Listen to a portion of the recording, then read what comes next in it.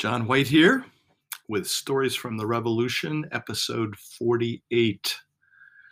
As I said in the last episode, I'm working on being willing to be less organized, a little more messy, but hopefully more responsive to the Spirit.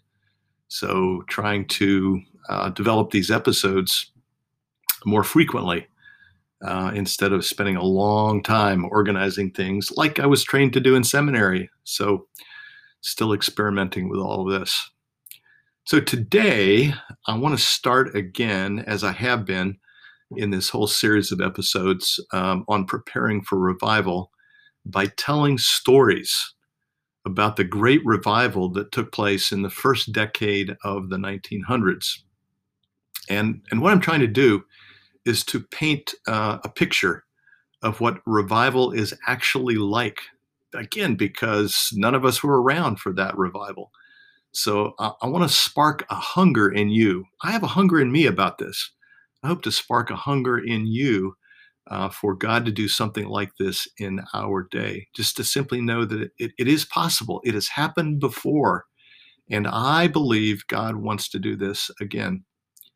So today, I'm going to go back to the Welsh revival that took place in Wales, a little country and part of the United Kingdom, in around 1904. So I've discovered some more data about that, and I want to share that with you today as we start off.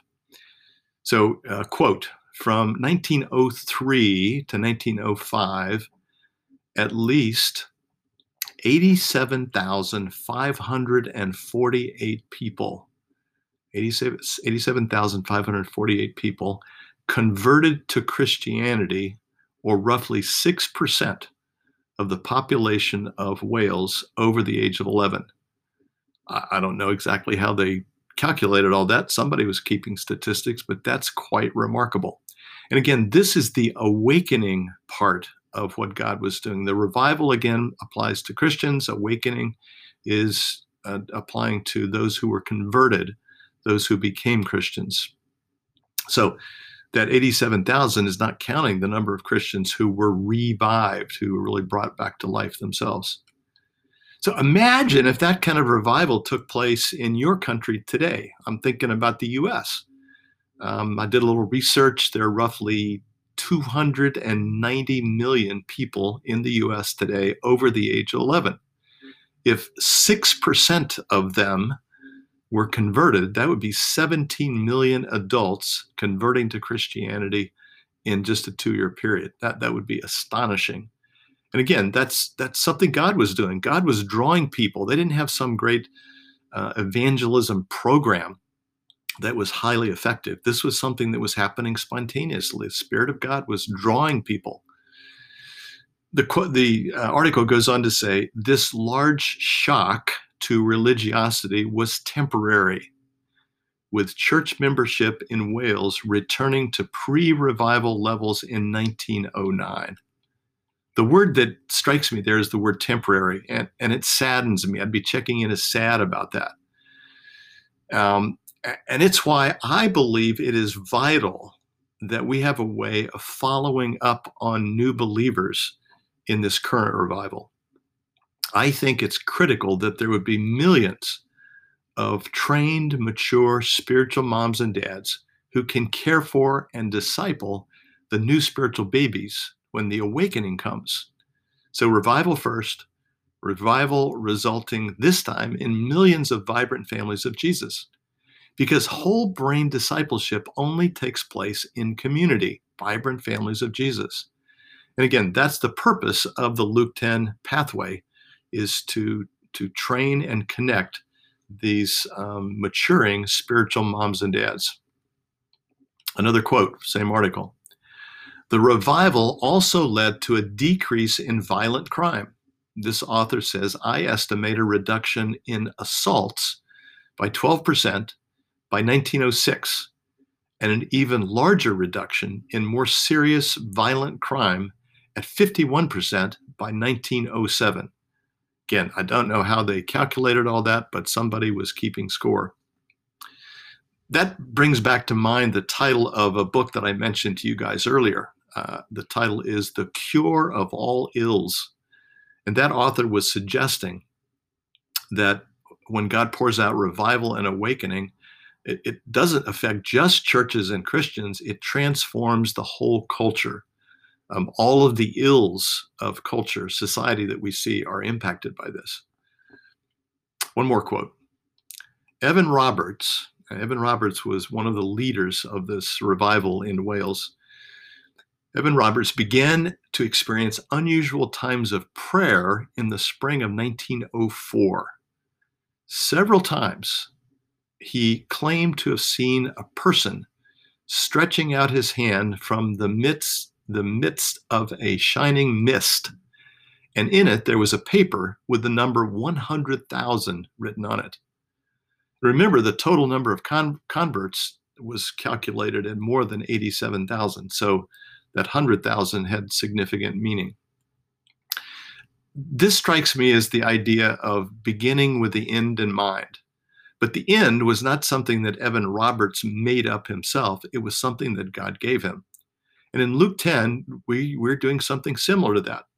So first of all, we have a general statement of what the end looks like, the desired outcome. We call this the Luke 10 vision statement, and we repeat this frequently. In talking about culture, one of the things that we seek to do is what we call bang the drum gently but relentlessly for our culture. And then the second statement about culture, which I love, is that culture eats strategy for breakfast. That is, we could spend a lot of time working on strategy, but if we get the culture, the values and practices, strategy pretty much takes care of itself. So part of our culture is the vision statement. Here it is. You've heard it before. The Luke 10 vision statement is a vibrant family of Jesus in easy reach of every person in every region. Region could be a country, a state, a city, a neighborhood, and every people group. In the past, sometimes we said it, a vibrant family of Jesus on every block of every neighborhood, of every city, of every country in the world, different ways to frame that. So remember that we said, at least I said, that I think the revival that has now begun isn't about just a few prominent leaders. So praise the Lord for Evan Roberts, who had that vision. But we think it's not going to be just a few people like Evan Roberts. But in this case, in this revival, we say everyone gets to play. How do we do this in Luke 10? So remember, if people go through Church 101 5-week course, they are then invited to ask the Lord if he wants them to join one of the Luke 10 leader teams. This is where you go deeper into the rhythms. We add other significant leader skills. We have 24 modules of skills of highly effective spiritual leaders. That's leader teams. But in leader teams, we ask people to ask Jesus 2 questions. The first question is, what is my harvest field? Jesus, what harvest field have you assigned me to? And we don't tell people what that is. We ask them to ask Jesus. So it could be a geographical place. We have a lot of folks in Australia and Ireland, different countries around the world. One brother, he says his harvest field that Jesus has assigned him to is the Saddleback Valley in Southern California. Okay, great. It could be people groups. We're seeing a lot of Luke 10 artist groups that are multiplying. So that's the first question. Jesus, what is my harvest field? And when he assigns that to you, it's not like it's an obligation. It's like, oh yeah, those are my people. That's what I have a heart for. Second question, what would it look like if the Luke 10 vision, vibrant families of Jesus, in every reach of every person, if the Luke 10 vision was fulfilled in my harvest field? Jesus, what would that look like? So for instance, some of our people that have a passion for the military, we actually have something that's developing called Luke 10 Military. This is what they feel like Jesus had said to them, that there would be at least one vibrant family of Jesus trained through Church 101 on every one of the 800 U.S. military bases in the world. So that again is a statement of sort of the end result, beginning with the end in mind. And then when leader teams meet on Zoom calls every 2 weeks, often we will have people take time right on the call to spend like 5 minutes, ask Jesus this question: what do you want me to know today about the harvest field that you have assigned me to? So it's an ongoing conversation with Jesus. So there's not just one Evan Roberts, but there are dozens and hundreds and thousands of people who are doing exactly what Evan Roberts did. All right. One more thing today that I felt like the Lord impressed on me this morning that I want to share with you. And these are 3 words or 3 terms that are descriptive of the revival that I think is beginning. And let me tell you what they are, and then I'll kind of unpack them. The first term is viral growth, spontaneous growth, and then exponential growth. Let me unpack these just a bit. All right, first of all, viral growth.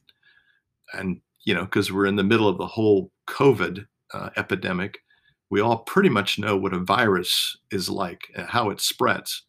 COVID is malevolent. We say that the Luke 10 virus is benevolent. It's a virus of the kingdom.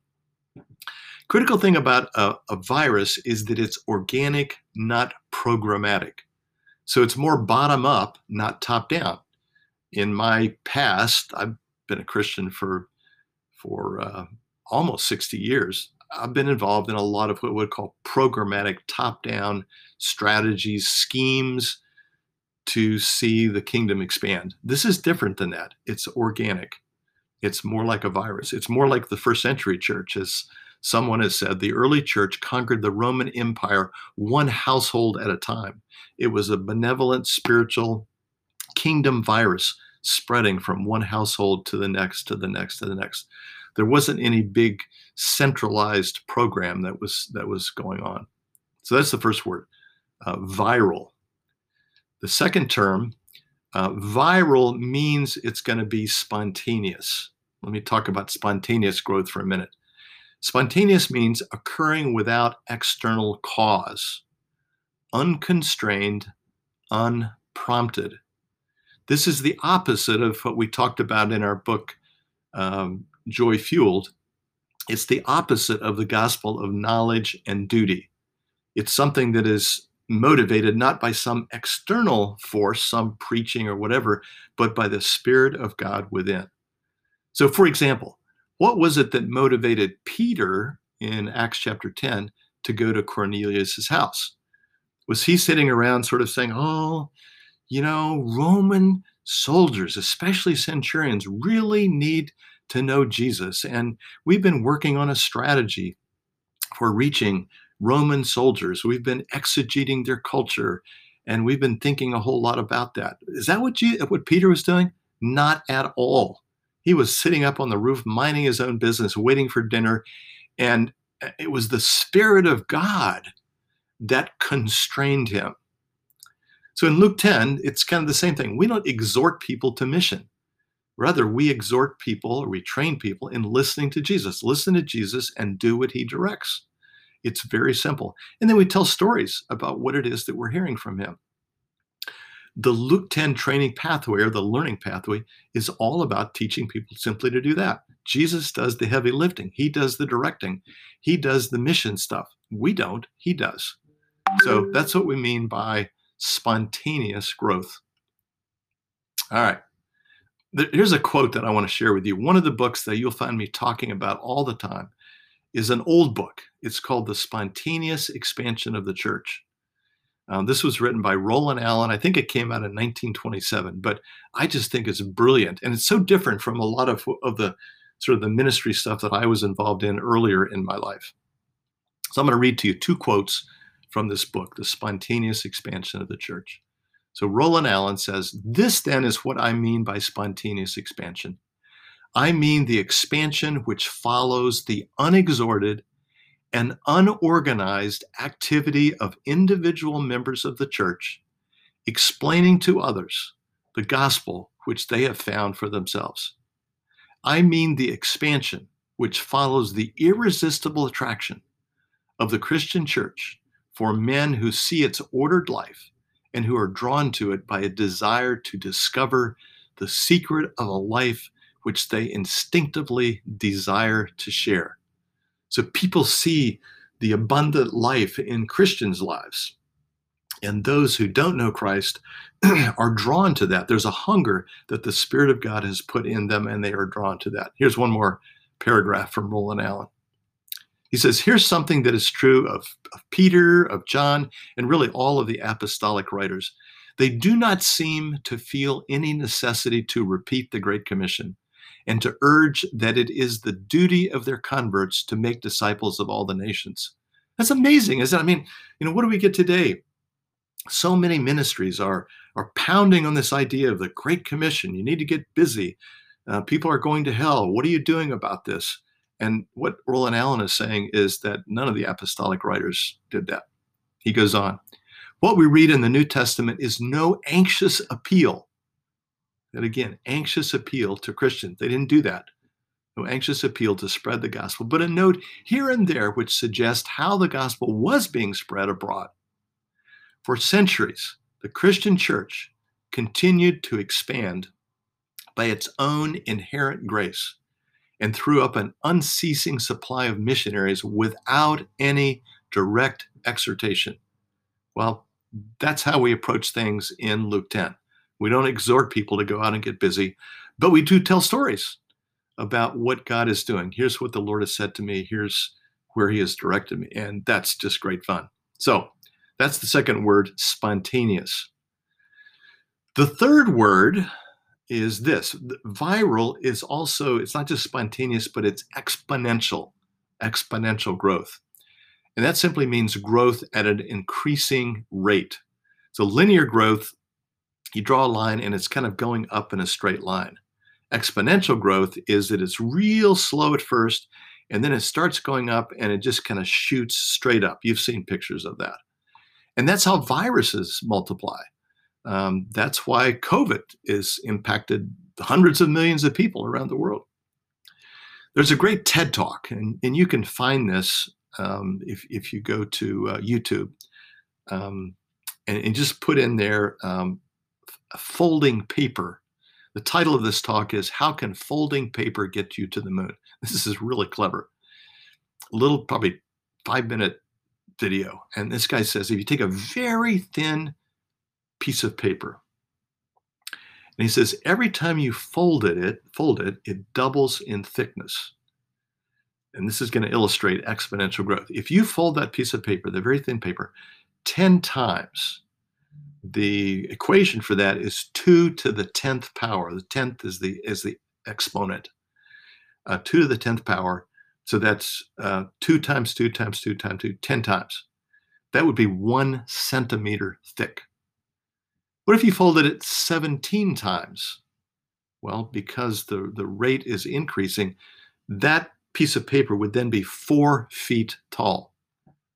All right. What if you kept going and folded it 25 times? This is 2 to the 25th power. It would be 1,100 feet tall. That's like Empire State Building tall. And if you kept going, and if you could, don't try this at home, you'll never be able to do it. But if you kept folding it, if you folded it 45 times, how thick would that be? Well, it would be the distance to the moon. That's exponential growth. And then if you folded it just one more time, the 46 fold, it now would be thick enough to get you not only to the moon, but back to the earth. Just that one fold would get you back to the earth. Pretty amazing. Exponential growth. Compound interest, same idea. One of the statements I like is exponential growth happens slowly and then all at once. When it begins to occur, when you multiply the folds, all of a sudden it begins to take off. So replication, which is the capacity for exponential growth, I believe is built into our training pathway. I'll be talking more about that. I keep telling you, I've got these 5 things that I want to tell you about the training pathway, but every morning it's like God's bringing something else to mind, and I'm learning to pay attention to that and do that. And so we'll just take it one day at a time, and eventually I'll share those 5 observations about the training pathway with you. So more to come. So this is John White, listening to Jesus one day at a time for his few small assignments, seeing increasing evidence of Christians being revived. Pretty excited about that, and glad to be on the journey with you today.